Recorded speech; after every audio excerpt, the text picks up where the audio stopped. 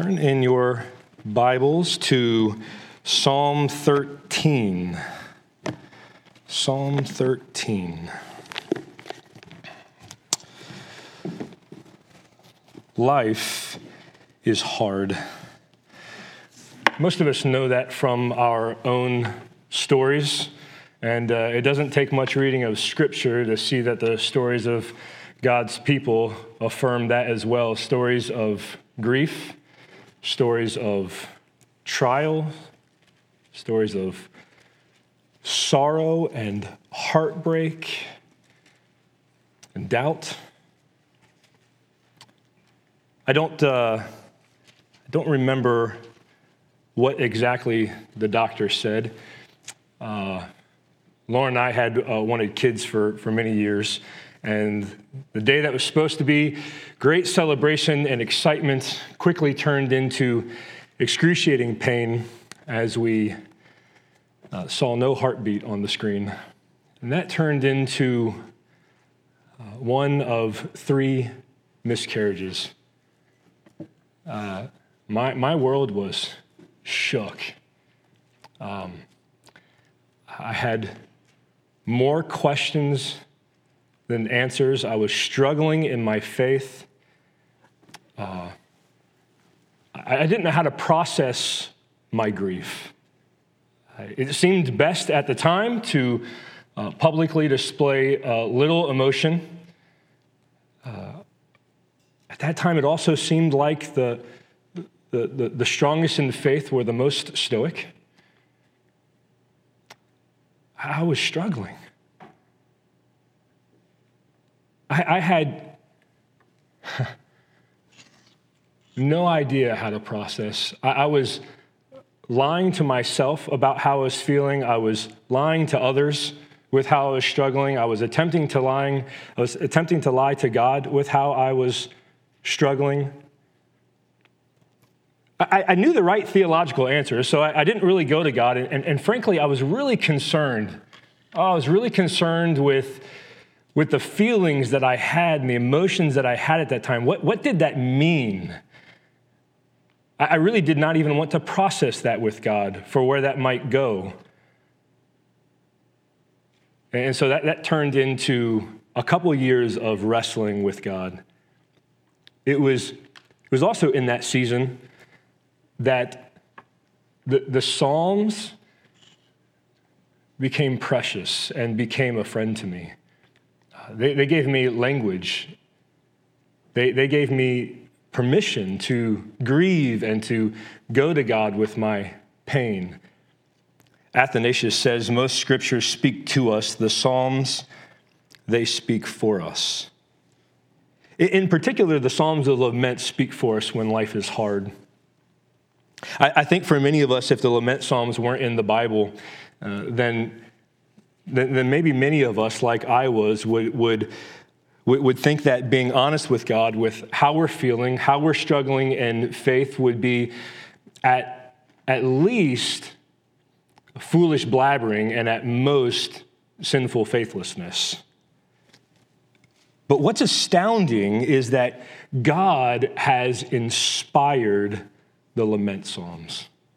God has inspired the Lament Psalms, and He has preserved the Lament Psalms to give us language and to give us permission to not move away from our pain, but to turn towards Him in our pain and to process our pain with Him. Life is hard. So God gave us lament.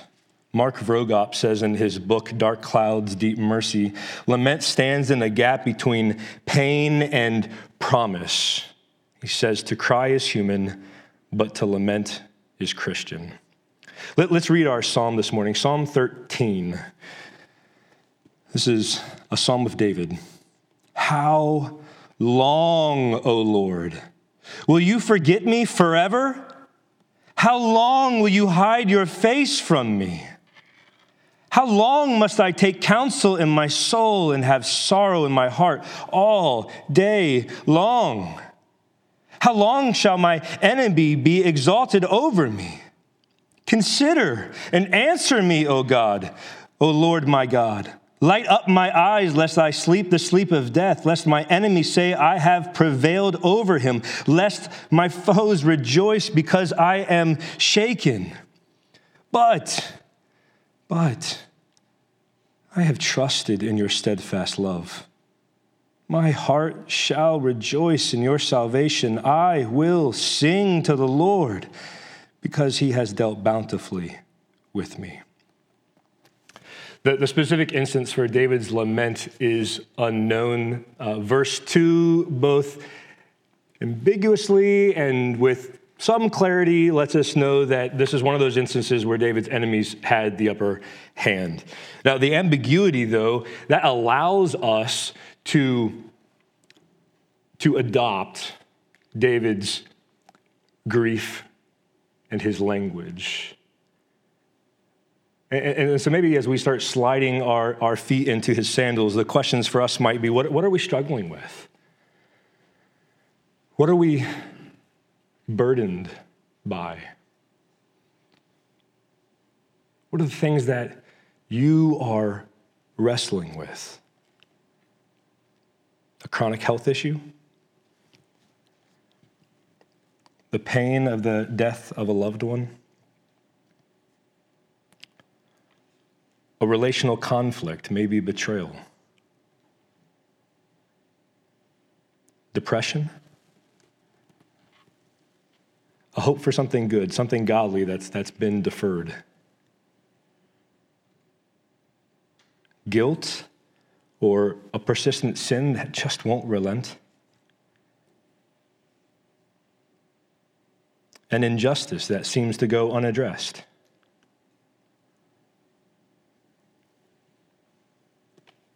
Here's the point of our passage. Life is hard. So God invites you in Psalm 13 to respond to him in 3 faith-filled ways. Now, one important note before we begin, lament is a prayer of pain that leads to trust. Ours goes from sorrow to rejoicing, sorrow to singing. And lament is a process that must be seen all the way through. It's to be seen like a highway that has no off-ramps and no shoulders. We may slow down, the journey may be long, but we can't stop. We have to keep going on this highway of lament if pain is to turn to trust. Okay, the first faith-filled response to God when life is hard is, I doubt you. It's in verses 1 through 2. Let's read it again. How long, O Lord, will you forget me forever? How long will you hide your face from me? How long must I take counsel in my soul and have sorrow in my heart all the day? How long shall my enemy be exalted over me? Can you hear David's anguish? 4 times he interrogates God for answers. He knows who he's addressing. He calls out to God by his personal name, Yahweh.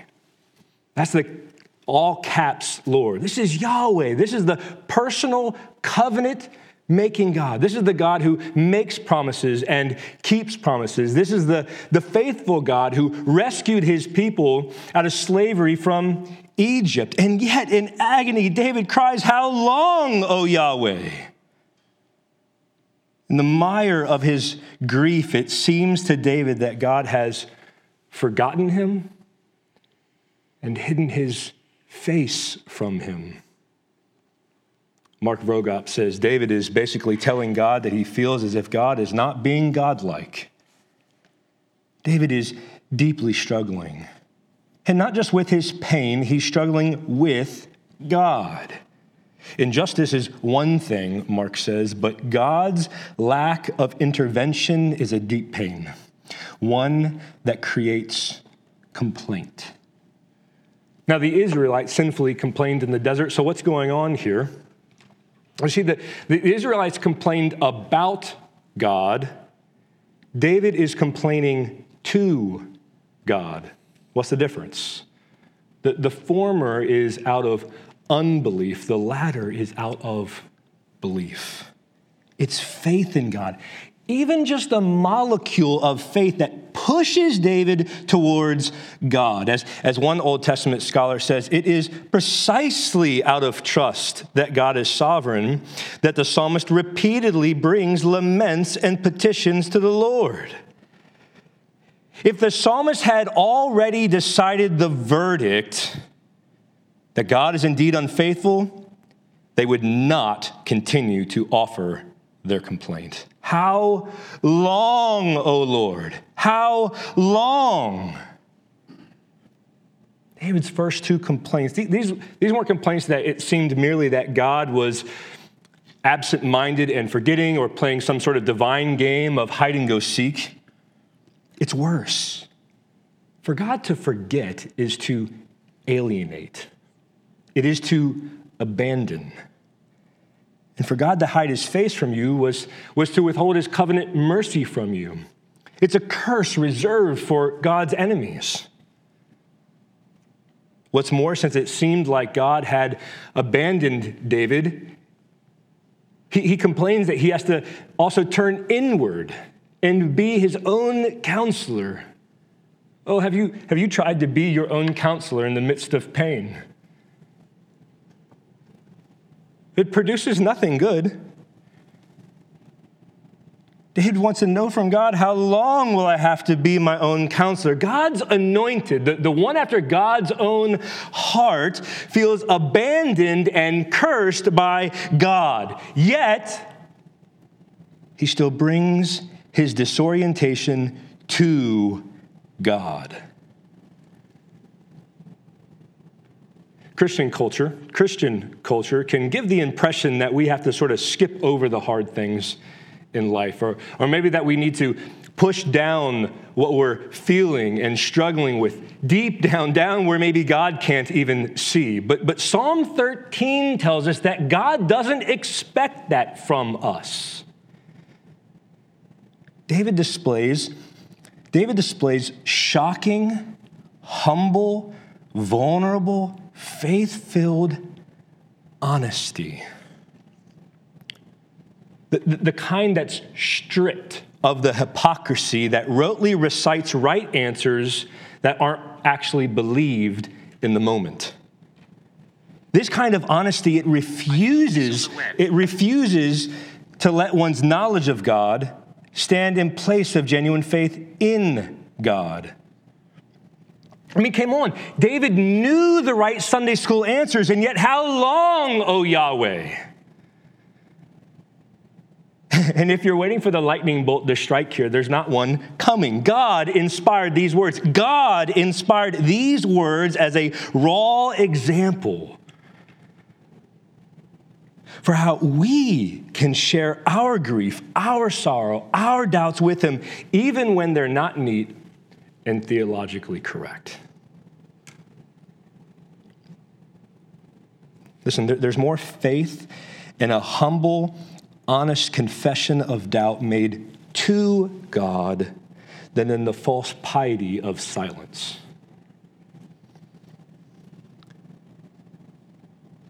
And David doesn't merely complain to God, but in frail faith, he humbly opens himself up to God, the only one who can make sense of the bog of his pain. Paul Tripp says it is spiritually healthy when doubt drives you to bring your confusion to the one who has no confusion. You see, humility presses into God. Pride evades God. Over and over in my pride, I can just review my circumstances, regret my decisions, worry about the outcomes. I must understand this. I must solve this. I can deliver myself from this. But humility admits frailty, and it bends us to God.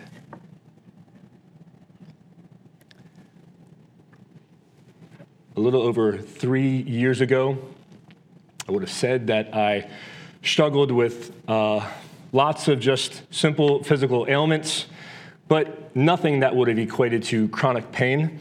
Then in the fall of 2017, that all changed. Since then, I have been consistently and more often than not constantly struggling with headaches. I've seen doctors, tried prescription stuff, over-the-counter stuff. I've gotten scans. I've seen 2 chiropractors. There are, yes, some good days, some good weeks. But I have been broken through this. I have been bedridden. Days can be gone. Weeks can be just wrecked. I'd like to think that I am more mature in my faith than I was 3 years ago, and I am now more intimately familiar with bringing my complaint to God. The questions of why, how, won't you relent?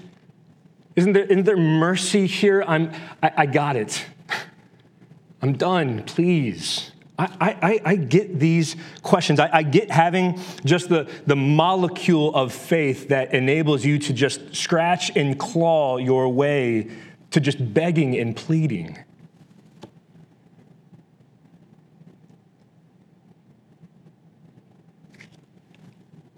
Maybe you're still, actually, I can appreciate this, suspicious that this first response to lament is acceptable. It feels a little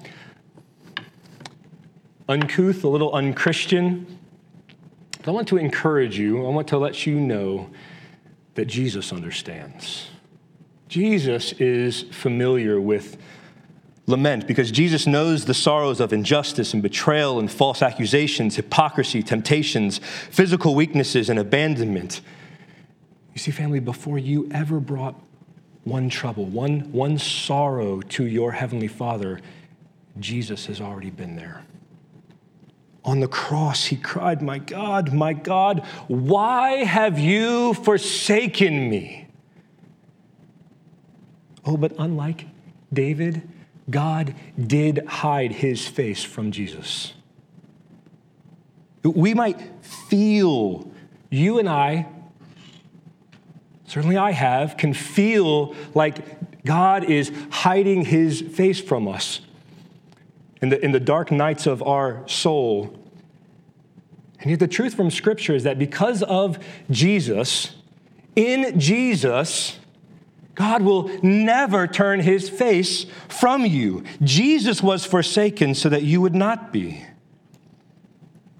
This psalm, the lament psalms, they create space for us to cry, to be confused, to express our questions, our troubles, our doubts to God. Yes, even our questions, our doubts, our struggles with God. But God's not going to be surprised with what you share with him. And if you allow me this, what's more is God's a big boy, and he can handle what you bring to him. I mean, here's the deal. If you're not going to admit that there is a problem and that you are struggling, to God, you will not receive his help.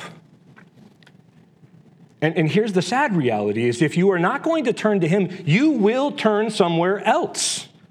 You will turn somewhere else. Maybe to cynicism or being callous.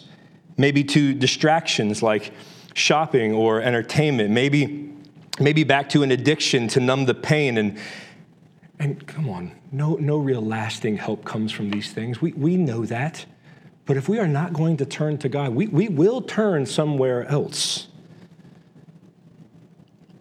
Family, our Heavenly Father is giving us a way to walk with him in our pain. And the first step in this process is to bare your soul to him. Do it humbly, but do it honestly.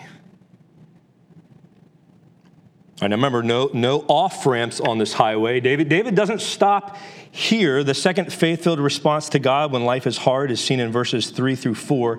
I need you. Let's reread the verses.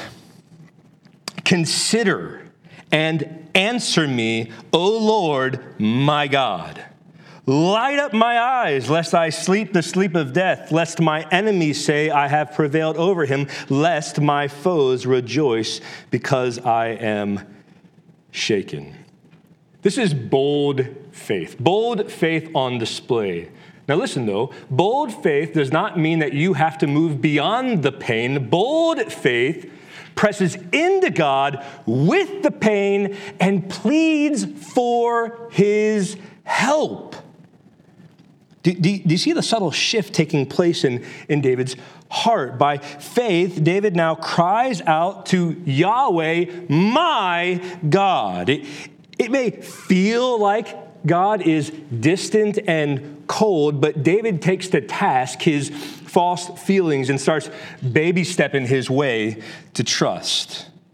With bold faith, David shifts from interrogating God to imploring God to act. He pleads for God to act in three ways. And if you'll notice, David poetically starts imploring God to do the things that it seems like he's not doing. Here's what it sounds like. How long are you going to look away? God, I need you to consider me, to look at me, to be gracious to me. And God, not only that, but I need you to answer me. I need your favor. I need you to act.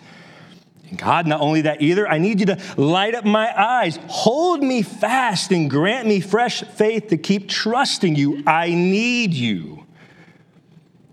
Now, this imploring is not imploring God to act contrary to his character or contrary to his promises. This isn't pleading for specific outcomes. This isn't manipulation.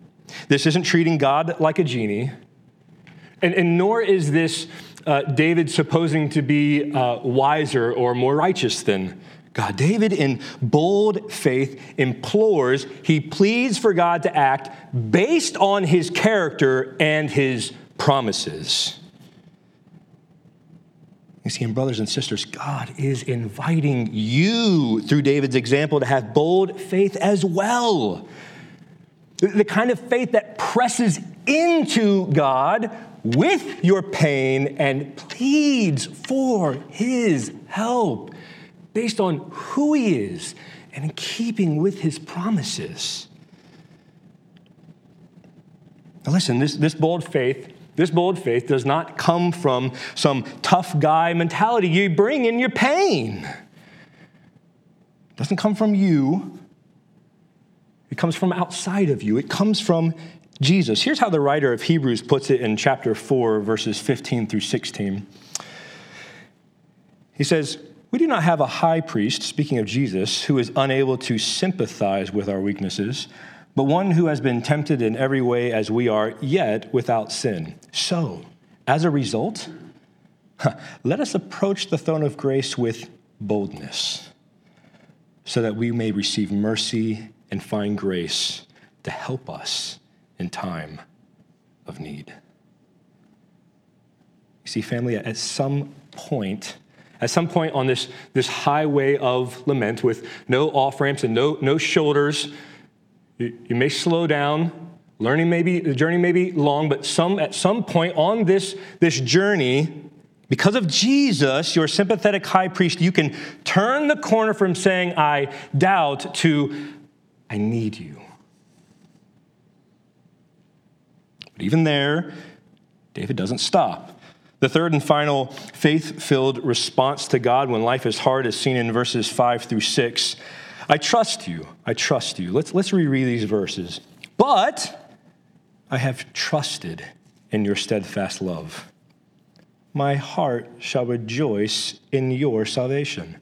I will sing to the Lord because he has dealt bountifully with me. David has been honest. David has implored God to act. Now, David puts his confidence in God. Listen, no pretense that the pain doesn't exist. There is no evidence in Scripture, no reason to conclude that David is somehow beyond his pain in a different circumstance. David is in the same spot. David is in the same spot, but in his soul, David decisively resolves to put his confidence, his trust in God as he yet still processes the pain. Listen to how Daniel Estes describes this. Through his tears, David catches a glimpse of God. Despite his turmoil, he chooses to trust. With parched lips and a quivering voice, he begins to sing. Despite all the observable evidence and contrary to his human feelings, David finds his security and confidence in Yahweh. And David's confidence is not in the quality of his faith. David's confidence is in the object of his faith. David makes 3 professions of faith, of confidence in God. The first profession is, I have trusted in your steadfast love. Now, maybe your translation says faithful love, or loving kindness, or unfailing love. Our translations are just grasping at how to capture this idea. And the Hebrew word here is hesed. Hesed love combines 2 ideas: love and commitment. Love and commitment. This describes God's covenant love for his people. It's the love by which he freely, based on nothing in us, this is the love by which he freely commits himself to us. This is his total commitment to keep his promises to us, his unwavering, unchanging, always and forever loyal love to you and to me. God was faithful to Abraham, Isaac, Jacob, all the way to David, and that was despite their unfaithfulness. And so even though David's feelings about God, in light of his pain, try to deceive him into thinking otherwise, David is determined to trust, to cling to God's proven, loyal, faithful love. Family, how much more this side of the cross ought we cling to God's proven, faithful, loyal love. This side of the cross, we've seen God faithful to fill all his promises in Jesus. 2 Corinthians 1:20, proclaims joyously all the promises of God find their yes in Jesus Christ. Christian, because of God's covenant made to you in Jesus Christ, he is fully and unwaveringly and unchangingly committed to you. And his commitment is not to be measured in our circumstances or how we are feeling in any given moment. His commitment is to be measured and seen in the cross. It's seen in the blood-pierced hands and feet of Jesus. It's seen in his resurrection from the grave. It's seen in Jesus now seated at the right hand of God. It's seen in Jesus now interceding for you. Brothers and sisters, the moment God chose you in Christ, he fully committed himself to you, to be faithful to you, to be loyal to you, to love you now and forever. Listen, because of God's commitment to you in Jesus, in the darkest night of your soul, you can be confident that no one, not yourself, no one will snatch you out of the Father's hand. And nothing will be able to separate you from the love of God in Christ Jesus. And that he who began a good work in you will bring it to completion, and that he will be with you always.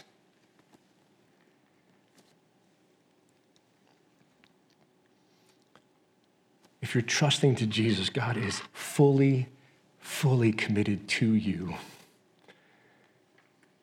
He's committed to using your sorrows, your struggles, to conform you into the image of Christ. There will be nothing that is wasted in the end. Response, brothers and sisters, the response to a loyal, faithful, loving God like this is trust him. 2, the second profession of confidence in God is, my heart shall rejoice in God's salvation.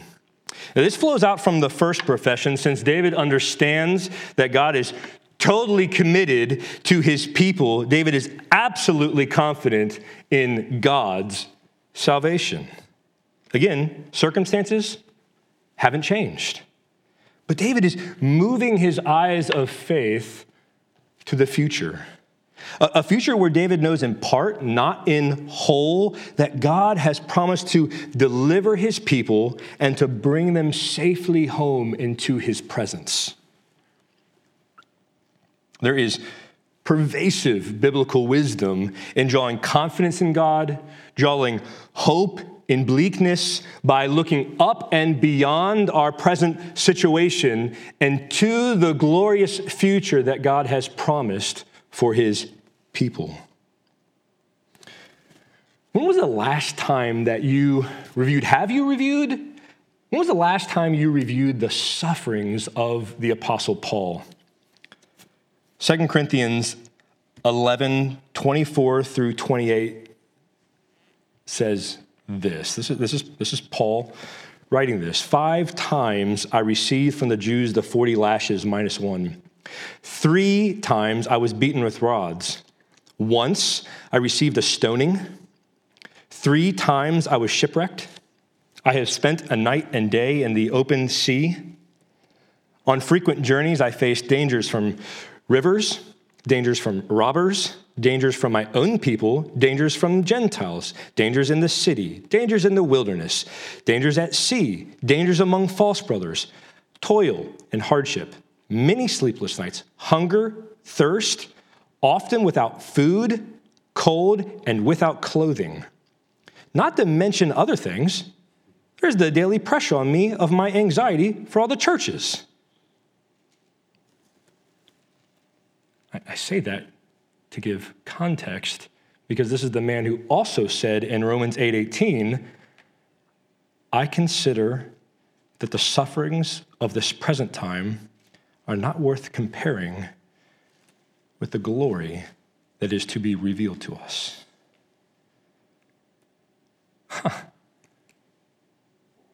Brothers and sisters, we have the sweet and precious promise that is yes in Jesus, that in the end, beyond the pain, beyond the suffering, that there will be a day where God will wipe away every tear from your eyes, and death shall be no more.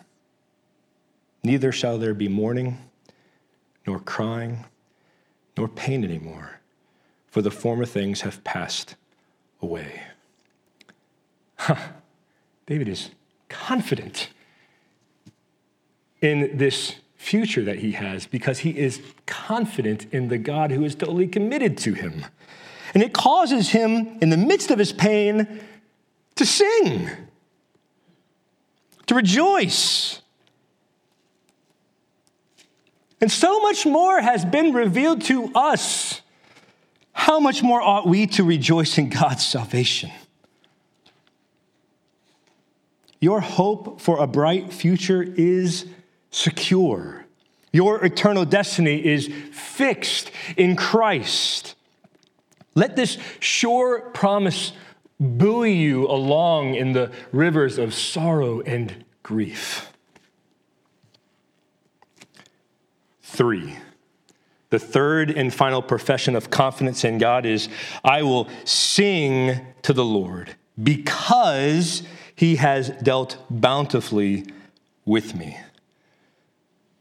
It's rejoicing. There's singing. Again, David's pain hasn't relented, and yet he's going to sing. Why? Because he says, Yahweh has dealt bountifully with me. Oh my. Your translation may say, because he has been good to me. The term that's behind the phrase, because he has dealt bountifully, or because he has been good, essentially means that God has rewarded to David something that he didn't deserve in the first place. In other words, David is confident in God's graciousness towards him, and it moves him to worship in the pain. How about you? Even in the midst of pain, can you say that you are confident in God's graciousness towards you? Do you see his graciousness towards you in Christ? Or does your pain cloud that away?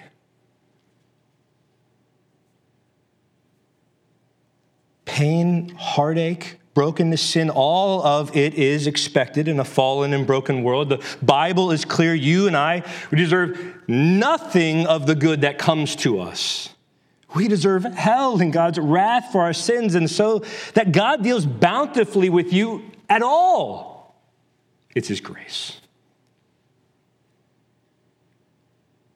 Sorrow remains, yet singing commences.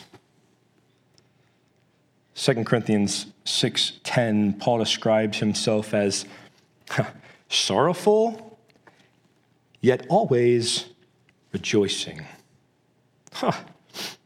Sorrowful, yet always rejoicing. That's a paradox. And that's a paradox that only stands up in the Christian's life. It only stands up in the understood tension of the already and not yet. It only stands up in the understood reality that this life is broken. Jesus wept. And yet it stands up because we know that all things work together for the good of those who love God, and that God has dealt bountifully with us in Christ, and that we have a secure and bright and glorious future secured in heaven forever with our Father because of Jesus. Sorrowful, yet always rejoicing is the great and glorious paradox that we get to stand in and rest in and enjoy, and that looks radical to a watching world.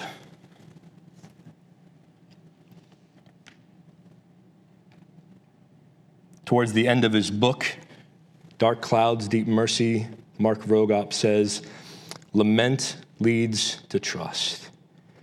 But the path is not always clear or straightforward. Don't get hung up getting it perfect. I'll add, you won't. Mark says, but don't stop making this turn toward trust. Learn to live in the tension of pain beyond belief and divine sovereignty beyond comprehension by stepping into trust. Choose to place your confidence in God. Life is hard. I don't have to tell you that, but it is, and it will be until Jesus comes back or you go home to be with him. Life is hard. So God tenderly invites you in Psalm 13 and in the lament Psalms to turn to him and wade into your sorrow with him. God has inspired these words. He has graciously given us these words to give us language to our pain and to invite him into our pain, to make sense of the confusion of the maze of our sorrow. And family, God wants to give you more grace to keep pressing into him, to keep trusting him, and to lament well for your good and for his glory. Let's pray. Well, we thank you. And your kindness, I think this is one of those things, lament, that if you had not inspired and kept in your word for us to see and to know, I don't think we'd be doing it. It sounds and feels so contrary, but in your infinite wisdom, you are giving us grace to lament, to have lament and to lament. So Father, please help us. We need your help. Thank you for your help in just providing the lament, giving us language and invitation, but help us to press into you when we're struggling. Would we be eager to use these psalms like Psalm 13 as a trusty guide to help us to go from pain to trust, to darkness to light, to utter confusion to still some confusion, but trust. Thank you for your sweet and precious promises kept in Christ. We love you and we thank you. In Jesus' name, amen.